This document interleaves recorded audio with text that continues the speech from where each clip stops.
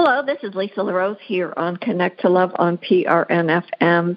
And last week we were speaking about joy, and really it's such a powerful topic because there's so much that leads us into things. And one of the quotes that I had come across that I posted was that there are souls in this world who have a gift of finding joy everywhere and leaving it behind them wherever they go. And it's just the perfect kickoff for the show because I am just like a little kid at school that I'm so excited for the first day of school because we have joining us today Eric Alexandrakis, who I believe you just bring so much joy to the world, and you really have a gift, as do you, Michael J. Russ, who is my co-host on the show. I'm just so grateful. Thank you. And we've been speaking about, where there is love, there is joy. And I just wanted to give a quick bio on you, Eric, just in case there are any of our audience members that may have missed out on the last show that we did with you on sowing the seeds of the extraordinary. And extraordinary is really a fantastic word that exemplifies you, Eric. And so I just wanted to let the audience know that Eric Alexandrakis is a 2-time Grammy-nominated songwriter and founder of Minoan Music. You were honored at this last Grammys for your tribute to Michael Nesmith of the Monkees. And the album Silver Moon in the Best Americana Performance category is just simply magical. You've done so many different things, but bringing joy to the world and through not only your music, but your graphics and your attitude is really, truly a gift. And we were speaking a little bit right before the show about how we as human beings, the world is constantly changing around us, and we either grow and adapt or things don't really seem to work in our world, I think is what it is.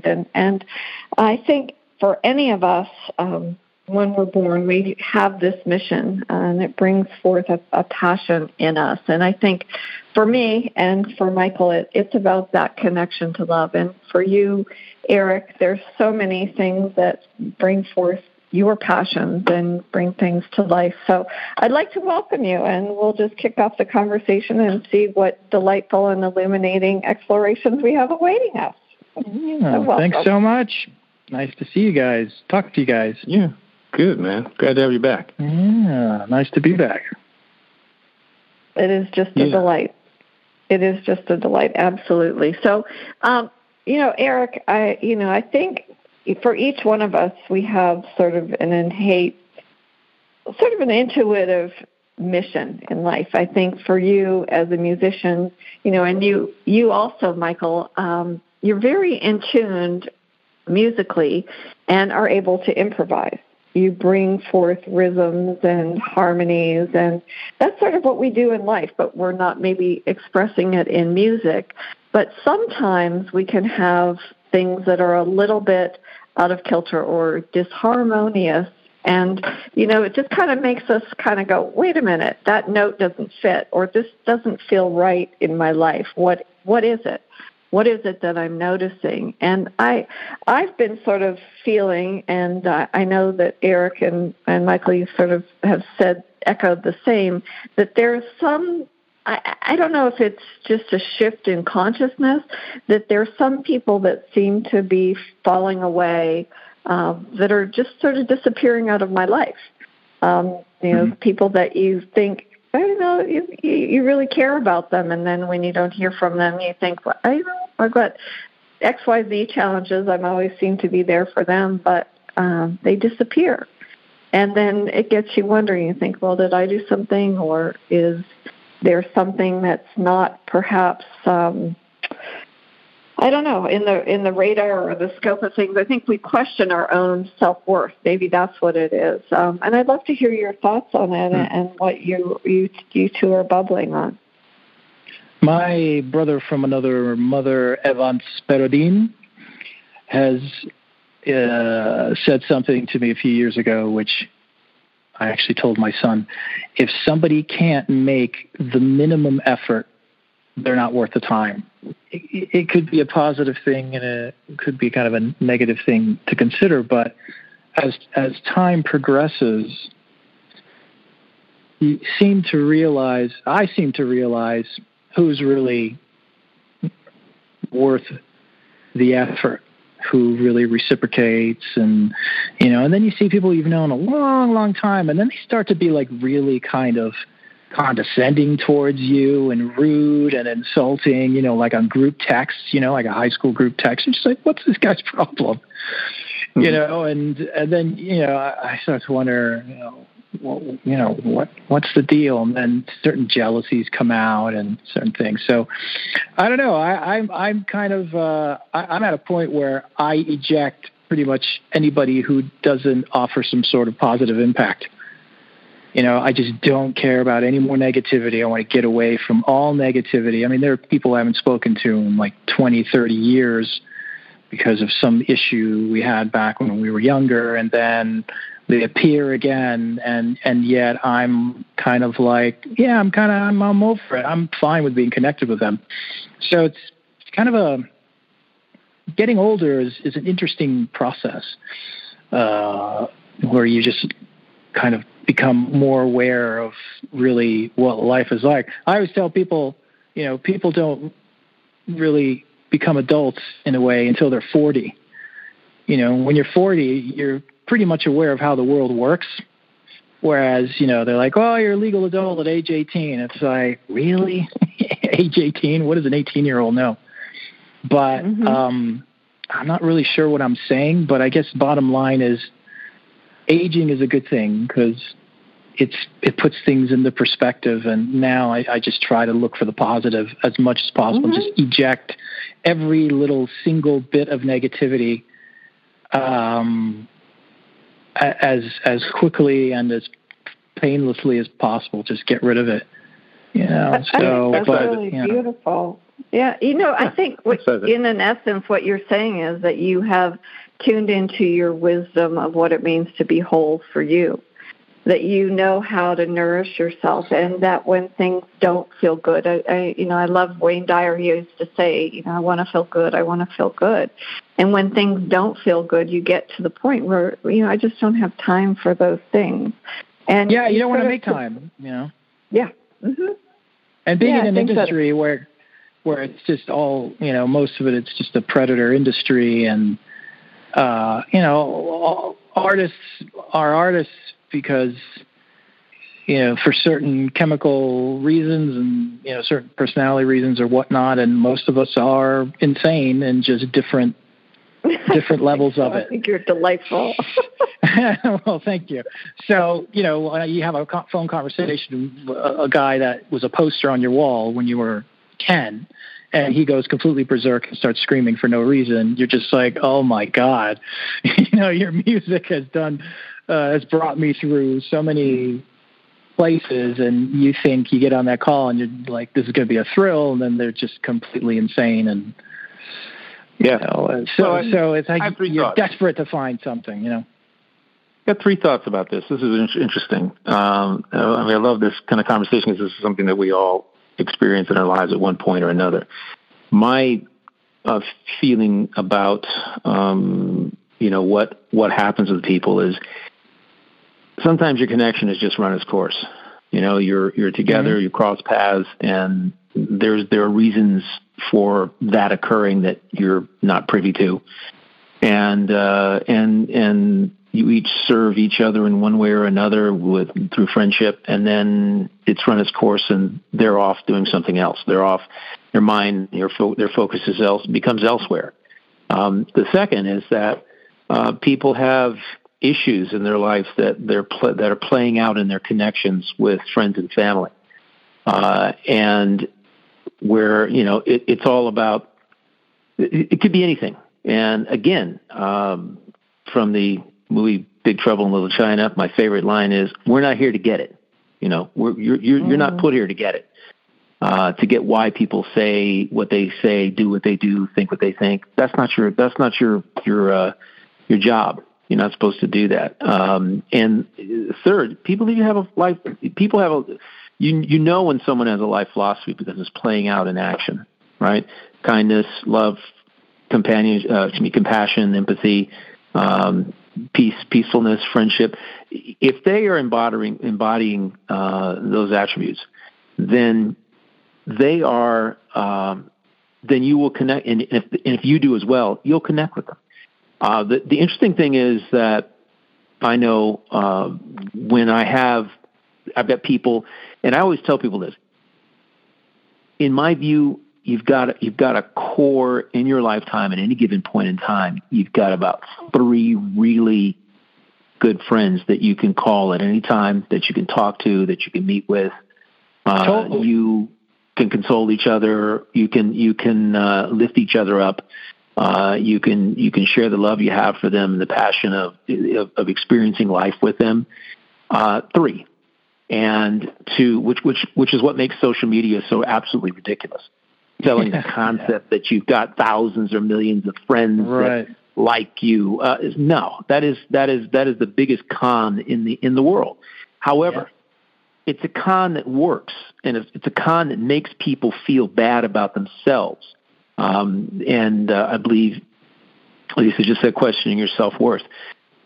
If you are tying your dog and pony show of life, your game of life, to a bunch of situations, circumstances, and people that you cannot control, you will always be in questioning your self-worth, and whether you're a likable person or not, whether anybody will love you.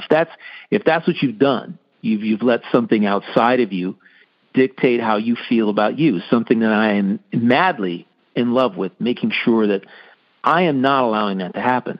That's what I avoid, and that really is what I take from what you just said, Eric. Is in terms of making sure that hey, if people can't pay the simplest kindness to you, it's all about them, or they're caught up in their own drama in life.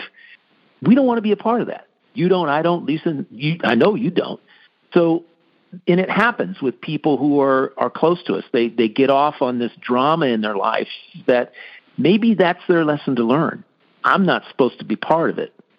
It's just something that they got to deal with. And that's the way I look at it is, everybody has their little drama that they have to deal with and process in a positive way, hopefully. Some of them not so positive, and for a long time not so positive. And so I know I'm just like you, Eric, and Lisa probably the same thing. Don't want to be around people who are suffering from their own little drama, who are in their own little world, having that drama, not understanding how to get out of it. If they come to you and they want some assistance or help or somebody to listen to and say, hey, I don't want to be like this anymore. Any suggestions? Then I'd be happy to kind of like listen and lay a few things out that they can maybe pick and choose from and then take and run with themselves. But I'm not here to fix what you have. That's for you to do. That's your personal growth. And if you can do that, you're going to be a much, much better soul going forward than you were in the past. Because we all have our trials and tribulations, and we have to just kind of embrace them and see them from different angles and not get so caught up in the how and the why and the wherefores and the nitty-gritty nuts and bolts of whatever's going on, because that's a big fat illusion. It's really about connection. It's about connecting with someone when you have something going on in your life that maybe you can tap into their wisdom, their experiential wisdom, to help you move through yours. And if you do that, then you're going to be, and you take it and run with it and apply it to your own life in your own way, you're going to be a much better soul. You're going to be a happier soul, a more loving person going forward. And that's just my take on what you were talking about there. And I concur with you 110%. Yeah, and everybody has their lives, and their stuff that's going on. What amazes me is like hostility from people, I've known since I was a little kid as a reaction to success. You know what I mean? Mm-hmm. So like, okay, I guess you're jealous. Is that really a mature and adult way to treat somebody else? But then again, it's kind of like whatever. Just you just piss off. Really, is what it comes down to. Yeah. It's so funny you say that though, because I always used to, a good friend of mine, he's an entrepreneur, and he's very successful. And it was always sort of interesting because you knew who your friends were because they were truly happy when you did well. And it was like the other people, they were waiting to watch you fall. And I don't know what that is. I'm not sure if you're aware, there was a woman, her name was Florence Scovel-Shinn, and she wrote a book called The Game of Life and How to Play It. And right.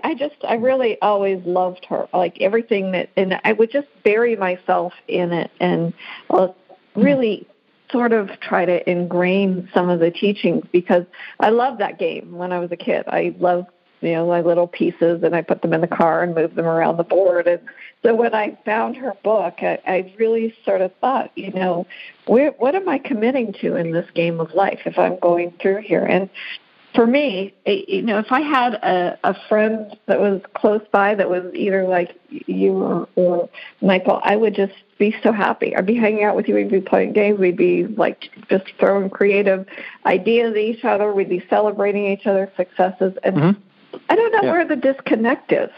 I really don't. I mean, between one and another person? Pardon me? Disconnect between you and that other person, maybe when they move forward or you move forward? They don't want to celebrate your success. Like, you're getting closer to winning, whatever this game is, right? Right. It just seems like such a primitive thing to do to somebody else, especially somebody you're close to, to just not be positive and supportive. Like that, again, everybody's got their lives and their trauma and all that, but it still surprises me and fascinates me when people are just such crazy. Here's the thing though. Yeah. Here's the thing though, Eric. This is why I love, I'm a big golfer. It's why I love golf, because it will reveal in a second what you're talking about, what we're discussing right now. It's like your true colors come out when you face adversity. And if you're out in the daylight and the sunshine for 4 hours with somebody who claims to be one thing and behave one way, and then when they face adversity, you really see what kind of person they are, right? If you're playing better than them, it will come out. It will reveal it. If they have any issues with that, it will come out, right? If they're impatient, that will come out. If they're a person who gets angry and doesn't know how to deal with adversity, that will come out. It just reveals itself over a 4-hour period. And at that particular point, you don't want to even invite them to play again. And I play with a lot of individuals for the first time. I just walk on a course, meet somebody who's going to play with me. And I don't consider it luck. I consider it a law of attraction that the people I do play with are such awesome individuals. Even if they don't play well, they're kind, they're compassionate, they're empathetic, they love themselves, and they understand that, hey, it's it takes a little bit of time, and I give them encouragement and positive feedback, and they love it, and they actually say, there's a reason why I'm playing with you today. And I go, great, then I've done my job. And that's really what I would like somebody to say about me in life. But the interesting thing is hostility as a reaction to success. Only other thing I can say is that if you're successful and someone you were with hasn't really reached that point yet, and they're aggravated at you for or reacting or acting out because you have kind of progressed farther than they did, then they weren't really. They didn't really embody what you thought they embodied. They weren't like it. They weren't kind. They weren't compassionate in the first place, because here's the tell is that they're now revealing that to you based on that. There was a movie. Here's an interesting thing. The same content. I saw this movie. I can't remember which service it was on. I think it was Netflix. This last week, it was a movie that Reese Witherspoon happened to produce.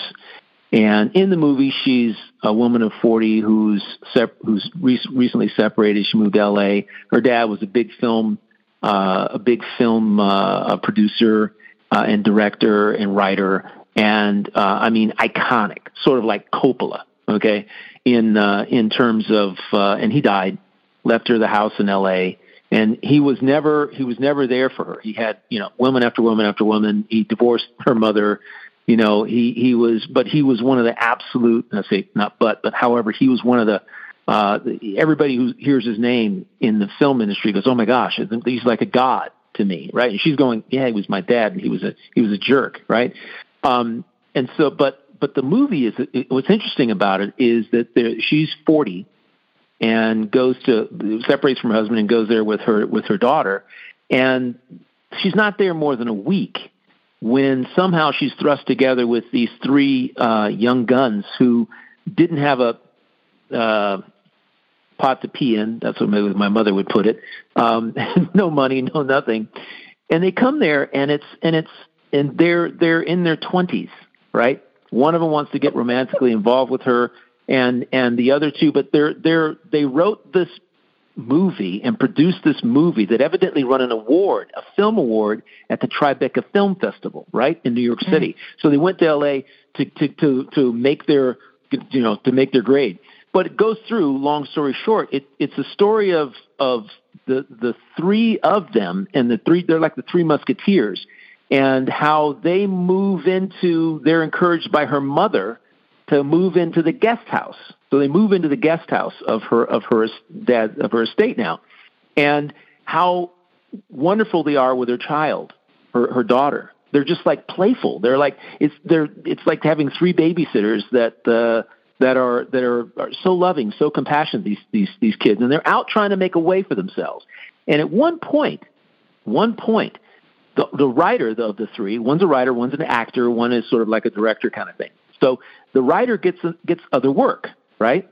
And the actor gets other work, but the director hasn't got anything going on yet. So there's this dynamic that happens, sort of this explosion that occurs because they were keeping it a secret from the guy who didn't have the work, right? The director guy of the three of them. Mm-hmm. And so it was this really interesting, cool dynamic that had to play its way out by the end of the movie. I mean, at one point it just came to a head, and it's exactly what we're talking about. Three people who are like brothers, grew up together, did this thing together, had success as a trio, and now they go to L.A., and L.A. wants to separate them because one's good and the other one's good at this, and that's the first thing that this agent wanted to do. Oh, I got some other writing work for you if you want to make some money. And he's going, well, yeah, but we're here to produce this movie that we have, this idea. And it's crazy, but once the explosion happens, the interesting thing is, not to spoil it, but they all kind of come back together. They realize that each of them that how much the love they have for each other is greater than anything else. And they even turn down, they stay together to make the movie together. They knew it was going to take time because movies aren't made in 6 months. Sometimes it takes 5 and 10 years to make a movie, but it was beautiful. And then the way that they kind of came together with the family. So it's a great lesson in terms of what we're talking about with regard to one person being successful and a little jealousy, and because there was this whole dynamic of, hey, you're a traitor to the group because you went off and got work that wasn't what we're doing. He says, no, I can do this too, but we got to make money, we got to survive.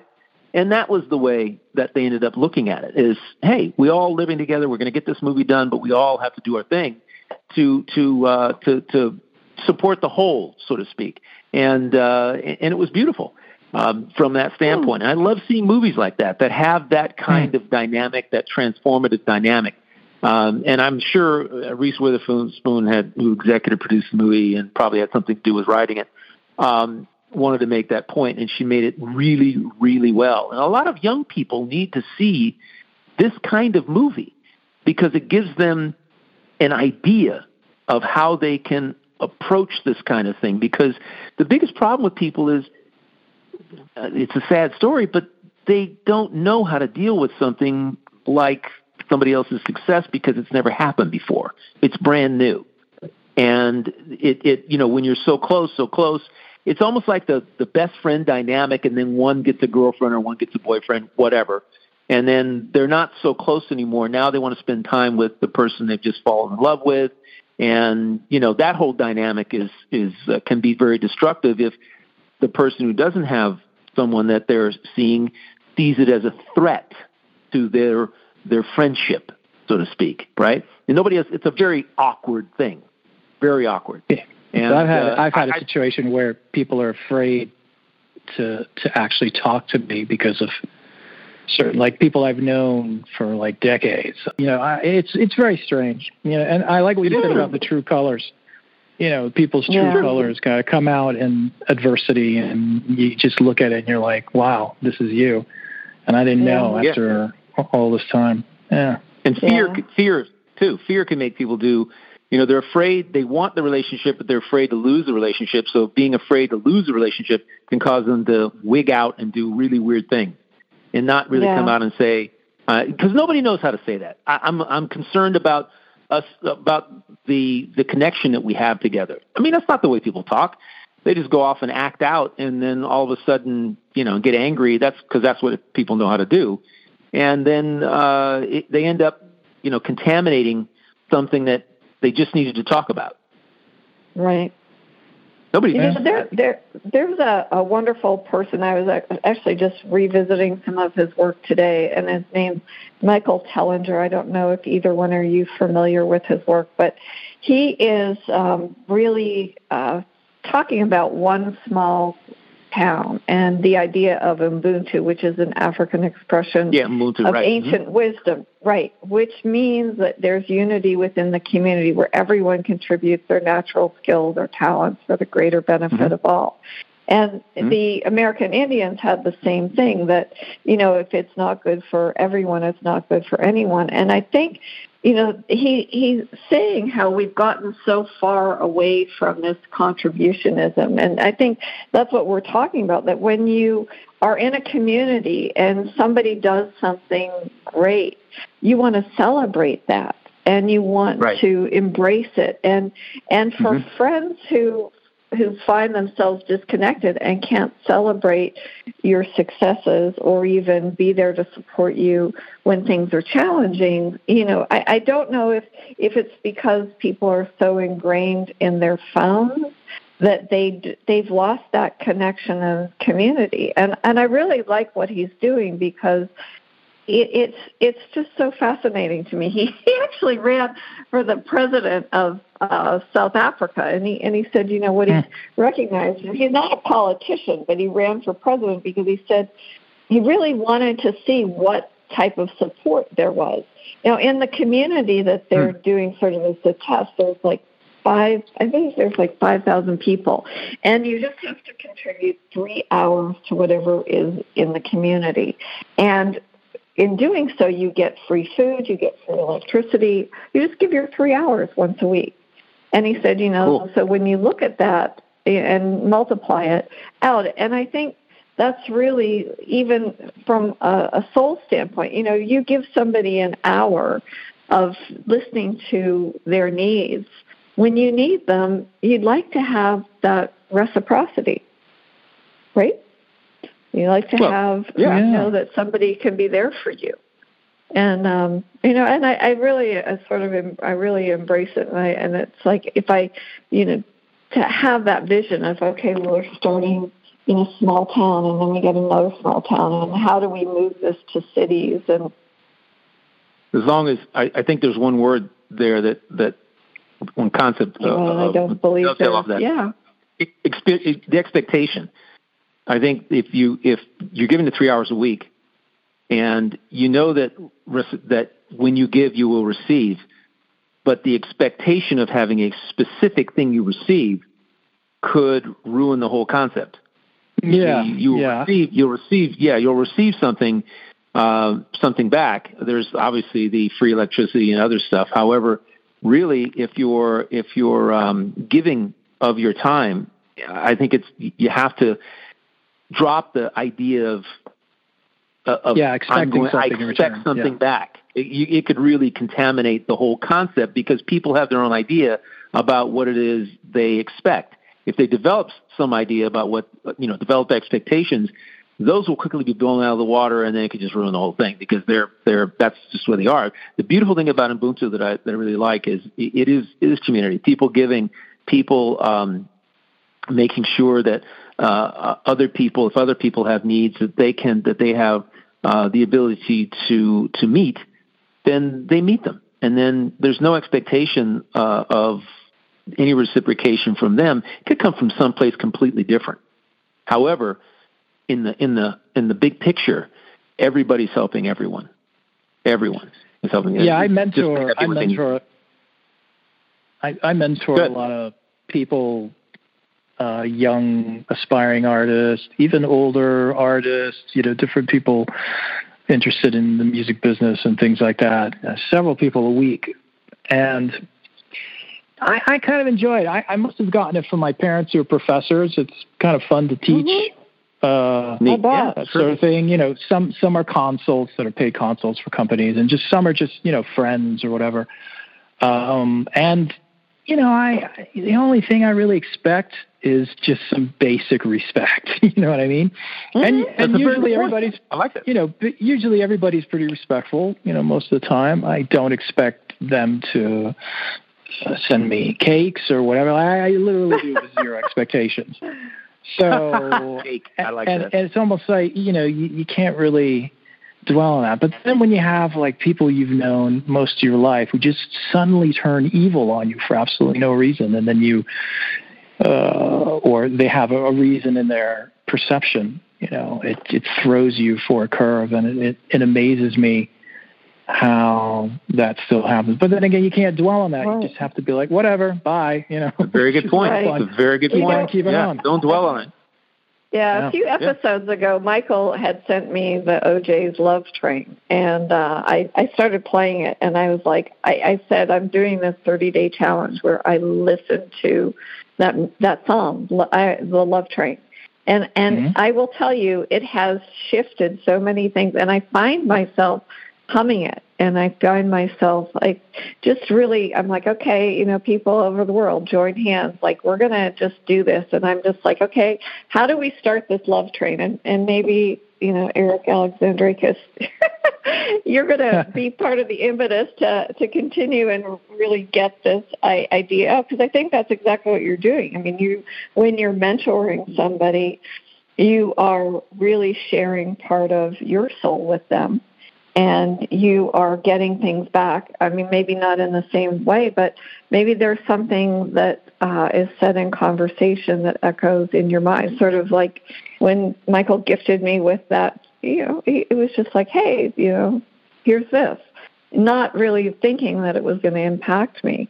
I was going to the attorneys, and I was like, okay, I got to put these documents on. And I'm like, okay, let's just jam out to the love train, because it's just going to send that loving energy to have things go the way that I want them to go. I almost feel like up to a certain age, maybe we're a little naive. Like one of my good friends is drummer Steve Ferroni. I'm sure you've heard of him, Michael.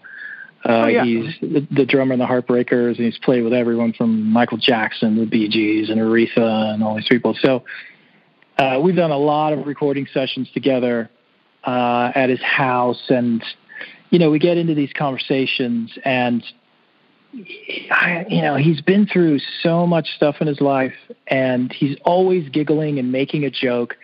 And I'm like, how do you even smile? You've gone through the trenches. He's like, well, it took a long time to get to this point.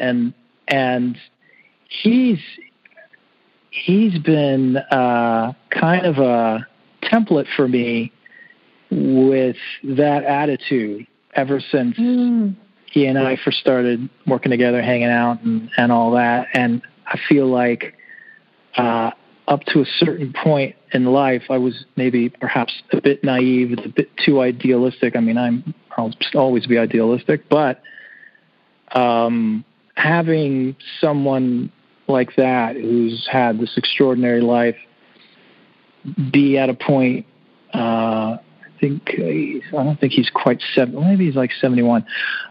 He's like 72, something like that. Be so kind of content. And then he kind of made me look at things a very different way.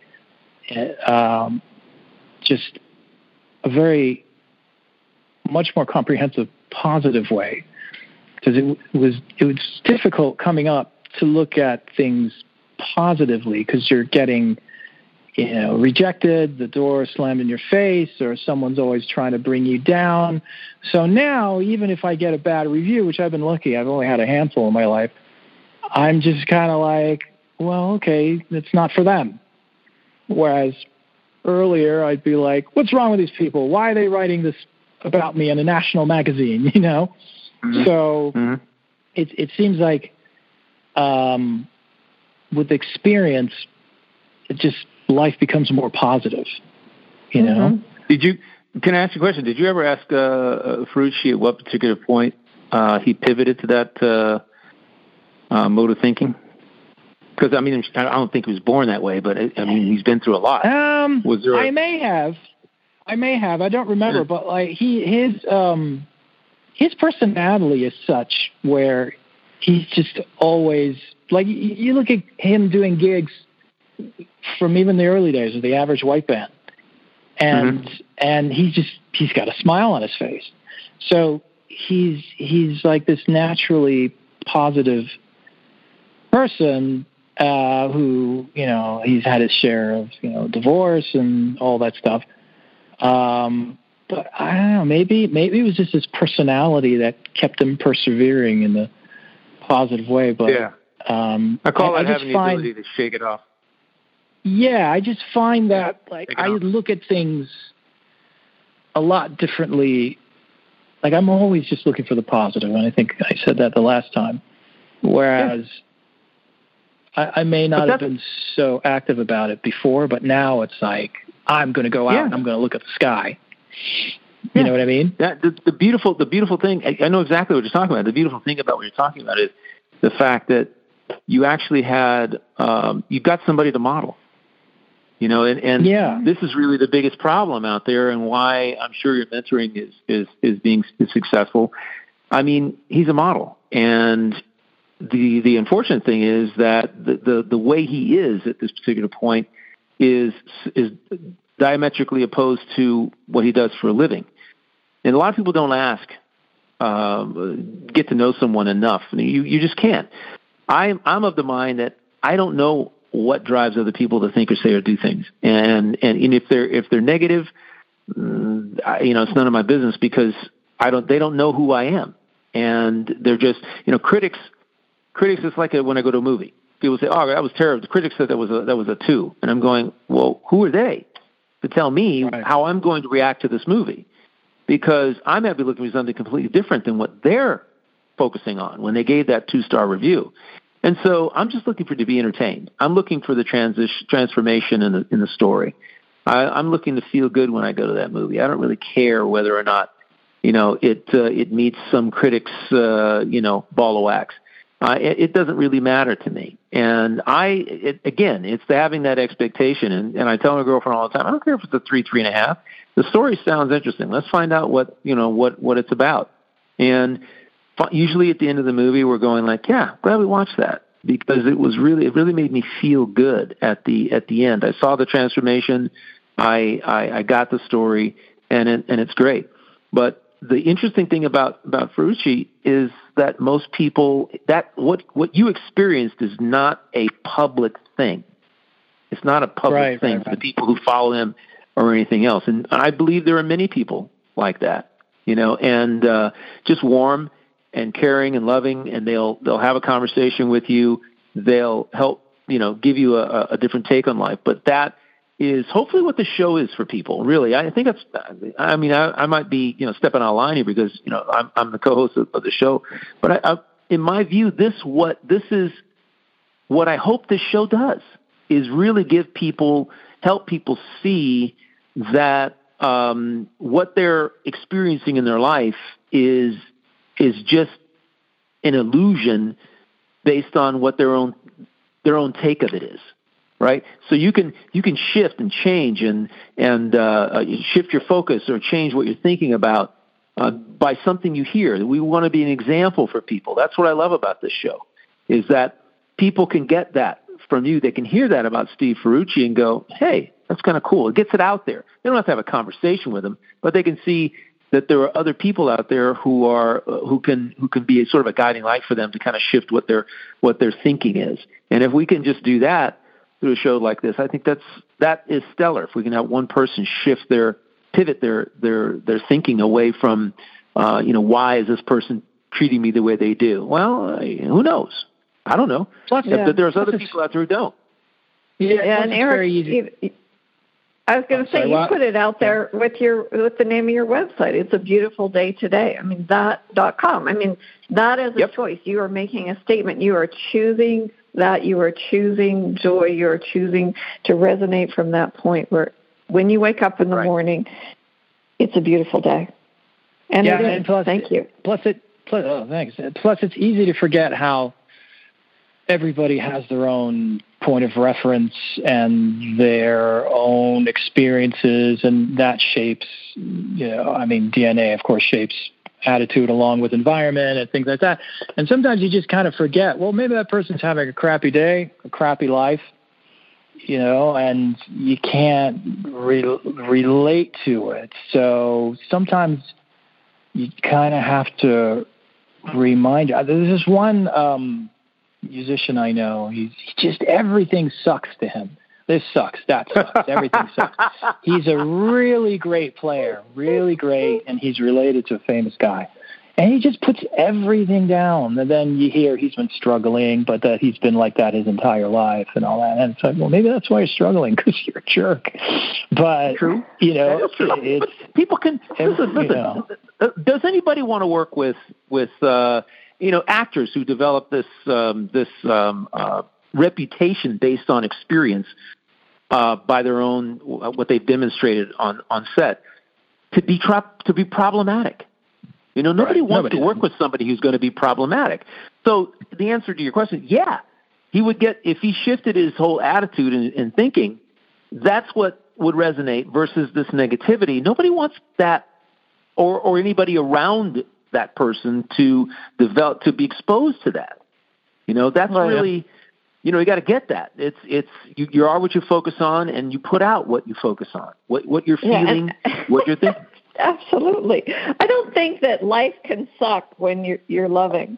And I don't think life can suck when you're in a creative mood. And I don't think that life can suck when you're spontaneous or playful or any of those things. I mean, it's like we've talked about it before, a pivot point. So if you're in that place, one of the teachers that both Michael and I have tuned into, her name is Carol Collins, and she goes by the name of America's Median is her website now. But she talks about literally physically, like if you are stuck, like walking, and if I was in the place of it sucks, like walking into that and then turning and pivoting 180 degrees and walk away from it physically, do that action and then walk into joy or walk into beauty or walk into whatever it is that's the opposite of that. And it really does work. I mean, it just sounds like a funny, simple exercise, but it's like, no, I'm turning my back on that. I'm not even putting that in my awareness. And I know that I don't even think that word exists for Michael, does it? And I wouldn't think that it really, I mean, you're subjected to it, Eric, but I don't think that word exists in your world at all. I don't know. I was working on a tune the other day, and because my mother is a PhD in philosophy and my father's a PhD in physics. So these types of discussions, I'm always interested in reading about and talking about and all that. So it's a lot of fun. And I think it was Nietzsche I was reading, and he said something about focus on the flower, not the thorns. And I was like, oh, that would be a good lyric. So I stole that and put it in a tune. Awesome. But I told my son, like he was bummed out about something. He's like, oh, this is, and I'm like, focus on the flower, not the thorns. So it's, so good. I love that. It really is that easy to literally focus on the flower, not the thorns. To literally put it in your head and, just not be such a hater all the time. So, yeah. You can make that I think it's choice. easier. Yeah, I think it's easier to be a hater than to be a lover or a liker, or, so people take that route because it makes them feel better. Yeah. It takes work to love life because there's so much stuff coming at you. It takes work to love your life and love yourself, love what's going on. And I mean, you got to get to the point. Again, the word contrast comes into play here with regard to what we're saying as well. Because if you've never experienced the drama of other people, then you're going to have a completely different opinion of it and reaction to it when it happens for the first time to you. If you, and this is what Steve Ferrucci said, he's had contrast. He's had lots of contrast in his life. So he has, that contrast helped him get to a point where he is today, I'm sure. I mean, it helped me get to where I am today. I can't tell you that I was this happy-go-lucky and understanding and trusting of, the next moment will be awesome as this moment 40 years ago. This is something that you learn through experience over time. You're exposed to different things. You're exposed to what people say, quote unquote, tragic circumstances, and they're only tragic if I see them as tragic. And I'll tell people that. Stop using those words. Tragic, terrible, hard, difficult, impossible. This is crazy. Those words help shape your experience of whatever it is that you've been exposed to. And and in many cases for a lot of people, they are invisible hurdles for them to again overcome. Because now if you told yourself this is crazy or impossible or tragic, how are you supposed to get over that? You've just now imprinted that hurdle in your psyche, and you have to now, okay, well, I said it was tragic, so now I got to play that out, right? Instead of saying it's not tragic, it's just a thing that happened. It's an unfortunate thing that happened, and that's it. It just happened. But tragedy, it evokes all this other nonsense that we see in movies and television and hear on radio, on blues records, and sad songs, and we've got to go through this whole dog and pony show of sadness or anger or hatred or negativity or something, which you really don't have to go through. But this is what our culture does. And if I might say so, yeah, I want to be in your house with your parents, man. I want to get that conversation. Physics and philosophy. Oh my God! That's the first line. Yeah, that's the first line of my bio. What do you get when you merge a PhD in philosophy and physics and me? So yeah, I have two brothers. Creative. So. You get the best of both worlds because you've been exposed to the best of both worlds. I think it's awesome. I think it's absolutely amazing.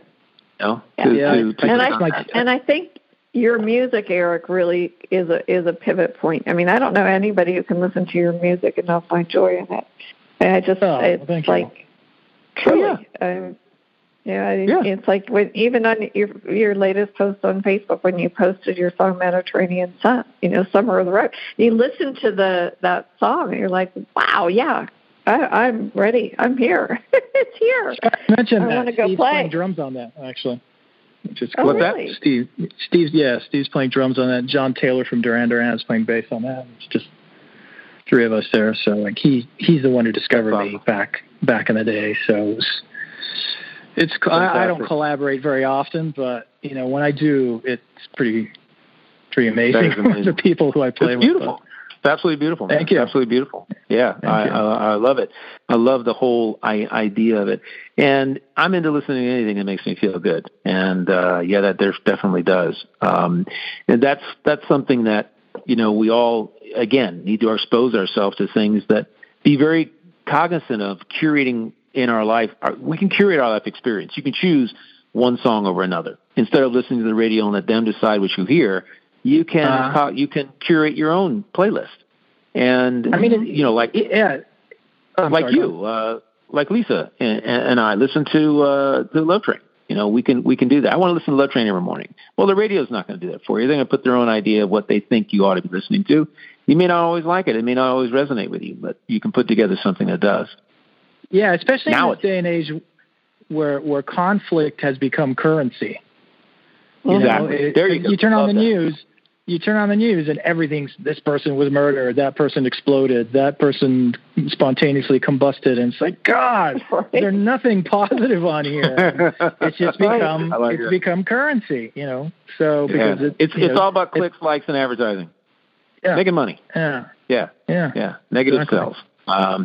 So that's the beauty of it. Here on PRN FM, I love the conversations that we have. How much time we got left, Lisa? We still have about another hour. Minutes. Yep.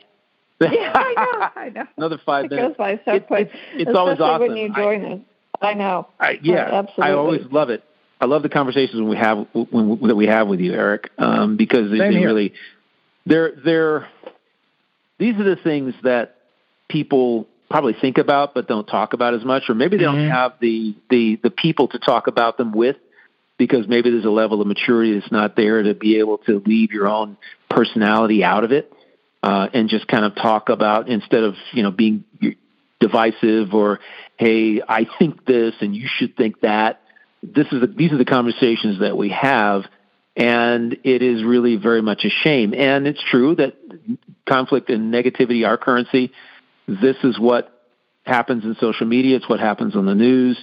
And we as a people need to come together more and just have conversations that, not about divisive issues, because those things are not really important. Distractors. How we feel they are. How we feel about things, about ourselves and our life, is, in my view, what I like to hear from people. And when I meet new people, I make it a point to remember the name, because it's important for me for them to know that I care about them, and addressing them by first name or whatever is viable. But beyond that, I don't even ask people what they do for a living. I don't ask people. That's not important.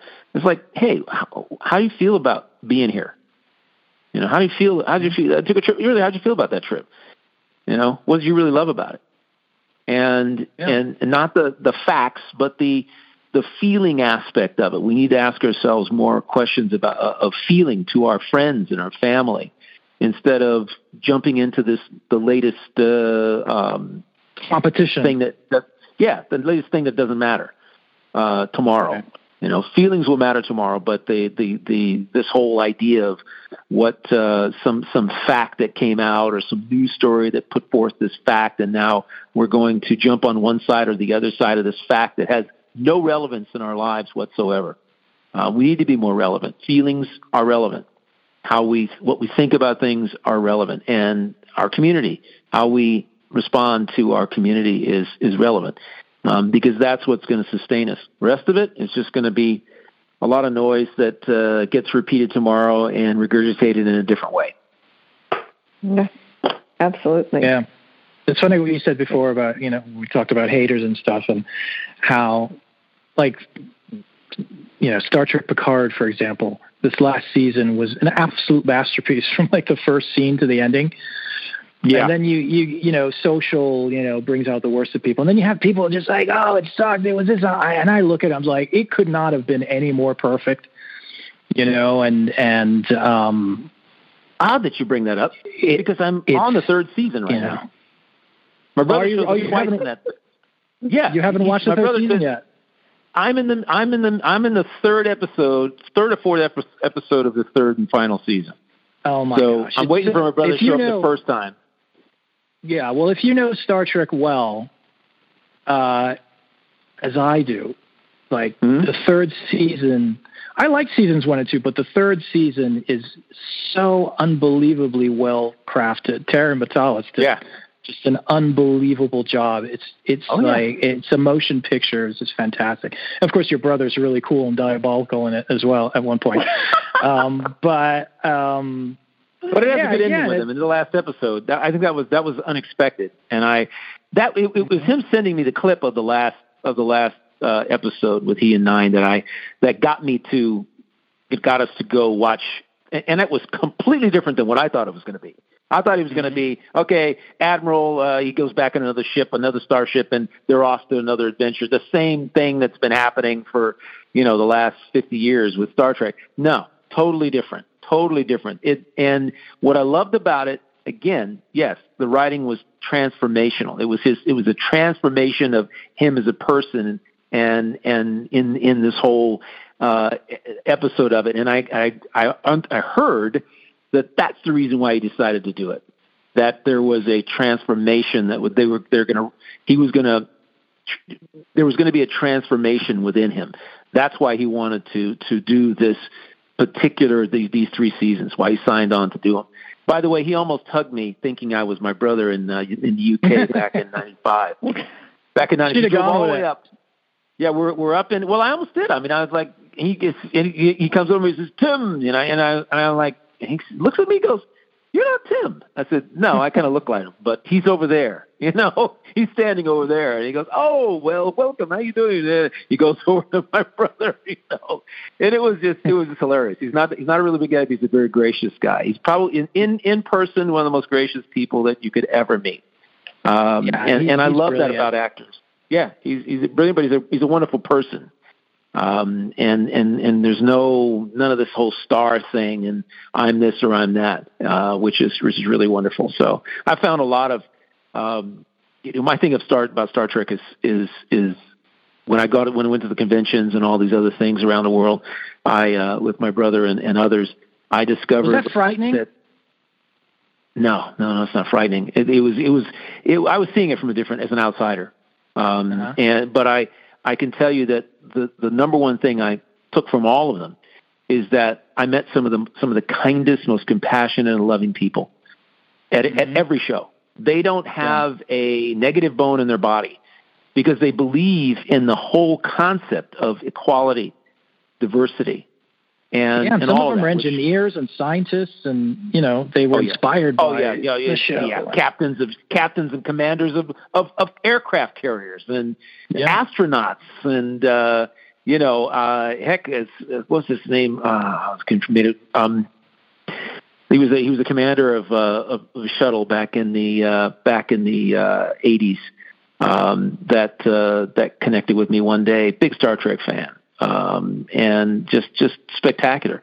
But that's what we have is wonderful people. I was bowled over by how kind and warm and generous they were.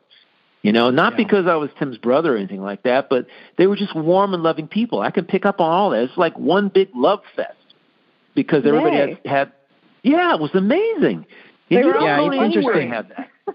Well, it's interesting because it's interesting because like the show's foundation is so much more into thinking and discussion and on a more intellectual level. Not to sound snobbish or anything with regard to Star Wars fans, but it's just a much more storytelling kind of discussing.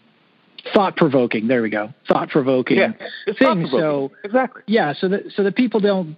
Those types of people don't really get into it because it's all like laser fights and whatnot. They really enjoy the stories. I mean, Nichelle Nichols and all these the first kiss with Nichelle Nichols and all these unbelievable.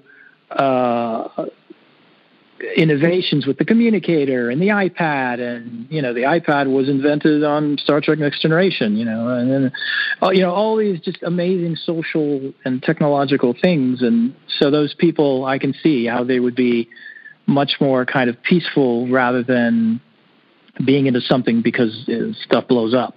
I mean, I shouldn't say that about Star Wars. I like Star Wars for its creativity. Overall, it's pretty much the same. Plot, get the bad guys. The bad guys are coming. Get the bad guys. Yeah. Although I love cowboys and Indians. Cowboys and Indians. Drawn out and I love put in a different setting. Yeah. Andor was really interesting. Yeah, that's not Star Trek, but so I can understand that. And all the people that are inspired by it and everything, and it's a good lesson. We're gonna have another conversation about this. The idealistic writing of Star Wars and the difference between that and in Star Trek. That would be wonderful to have later on down the line. However, I want to say how wonderful it was to have had you today. Absolutely, beautiful conversation. Here. Thank you so much for joining us. Thanks for having me. And it's always so different, so unique, and so warm and we get off on some things that are just awesome. So thank you so much. Yeah, and you always inspire us. I think no matter what the challenges are, you inspire people with. I want to just mention your website. Yeah. It's a beautiful day today, and really, if you're having a bad day, just go on Eric's website, tune into his music. It'll really help you feel. It'll just fill your heart and help connect you with joy and love, and that's what it's really all about. So avoid the booze and go to my website. Right? Yeah, exactly. Absolutely. I mean, the great soother. Jump on that love train because you're going to be the conductor. All right. Absolutely say that. Okay. All right. Well, thank you so much for joining us here on Connect to Love on PRN FM, and until next time. See you later.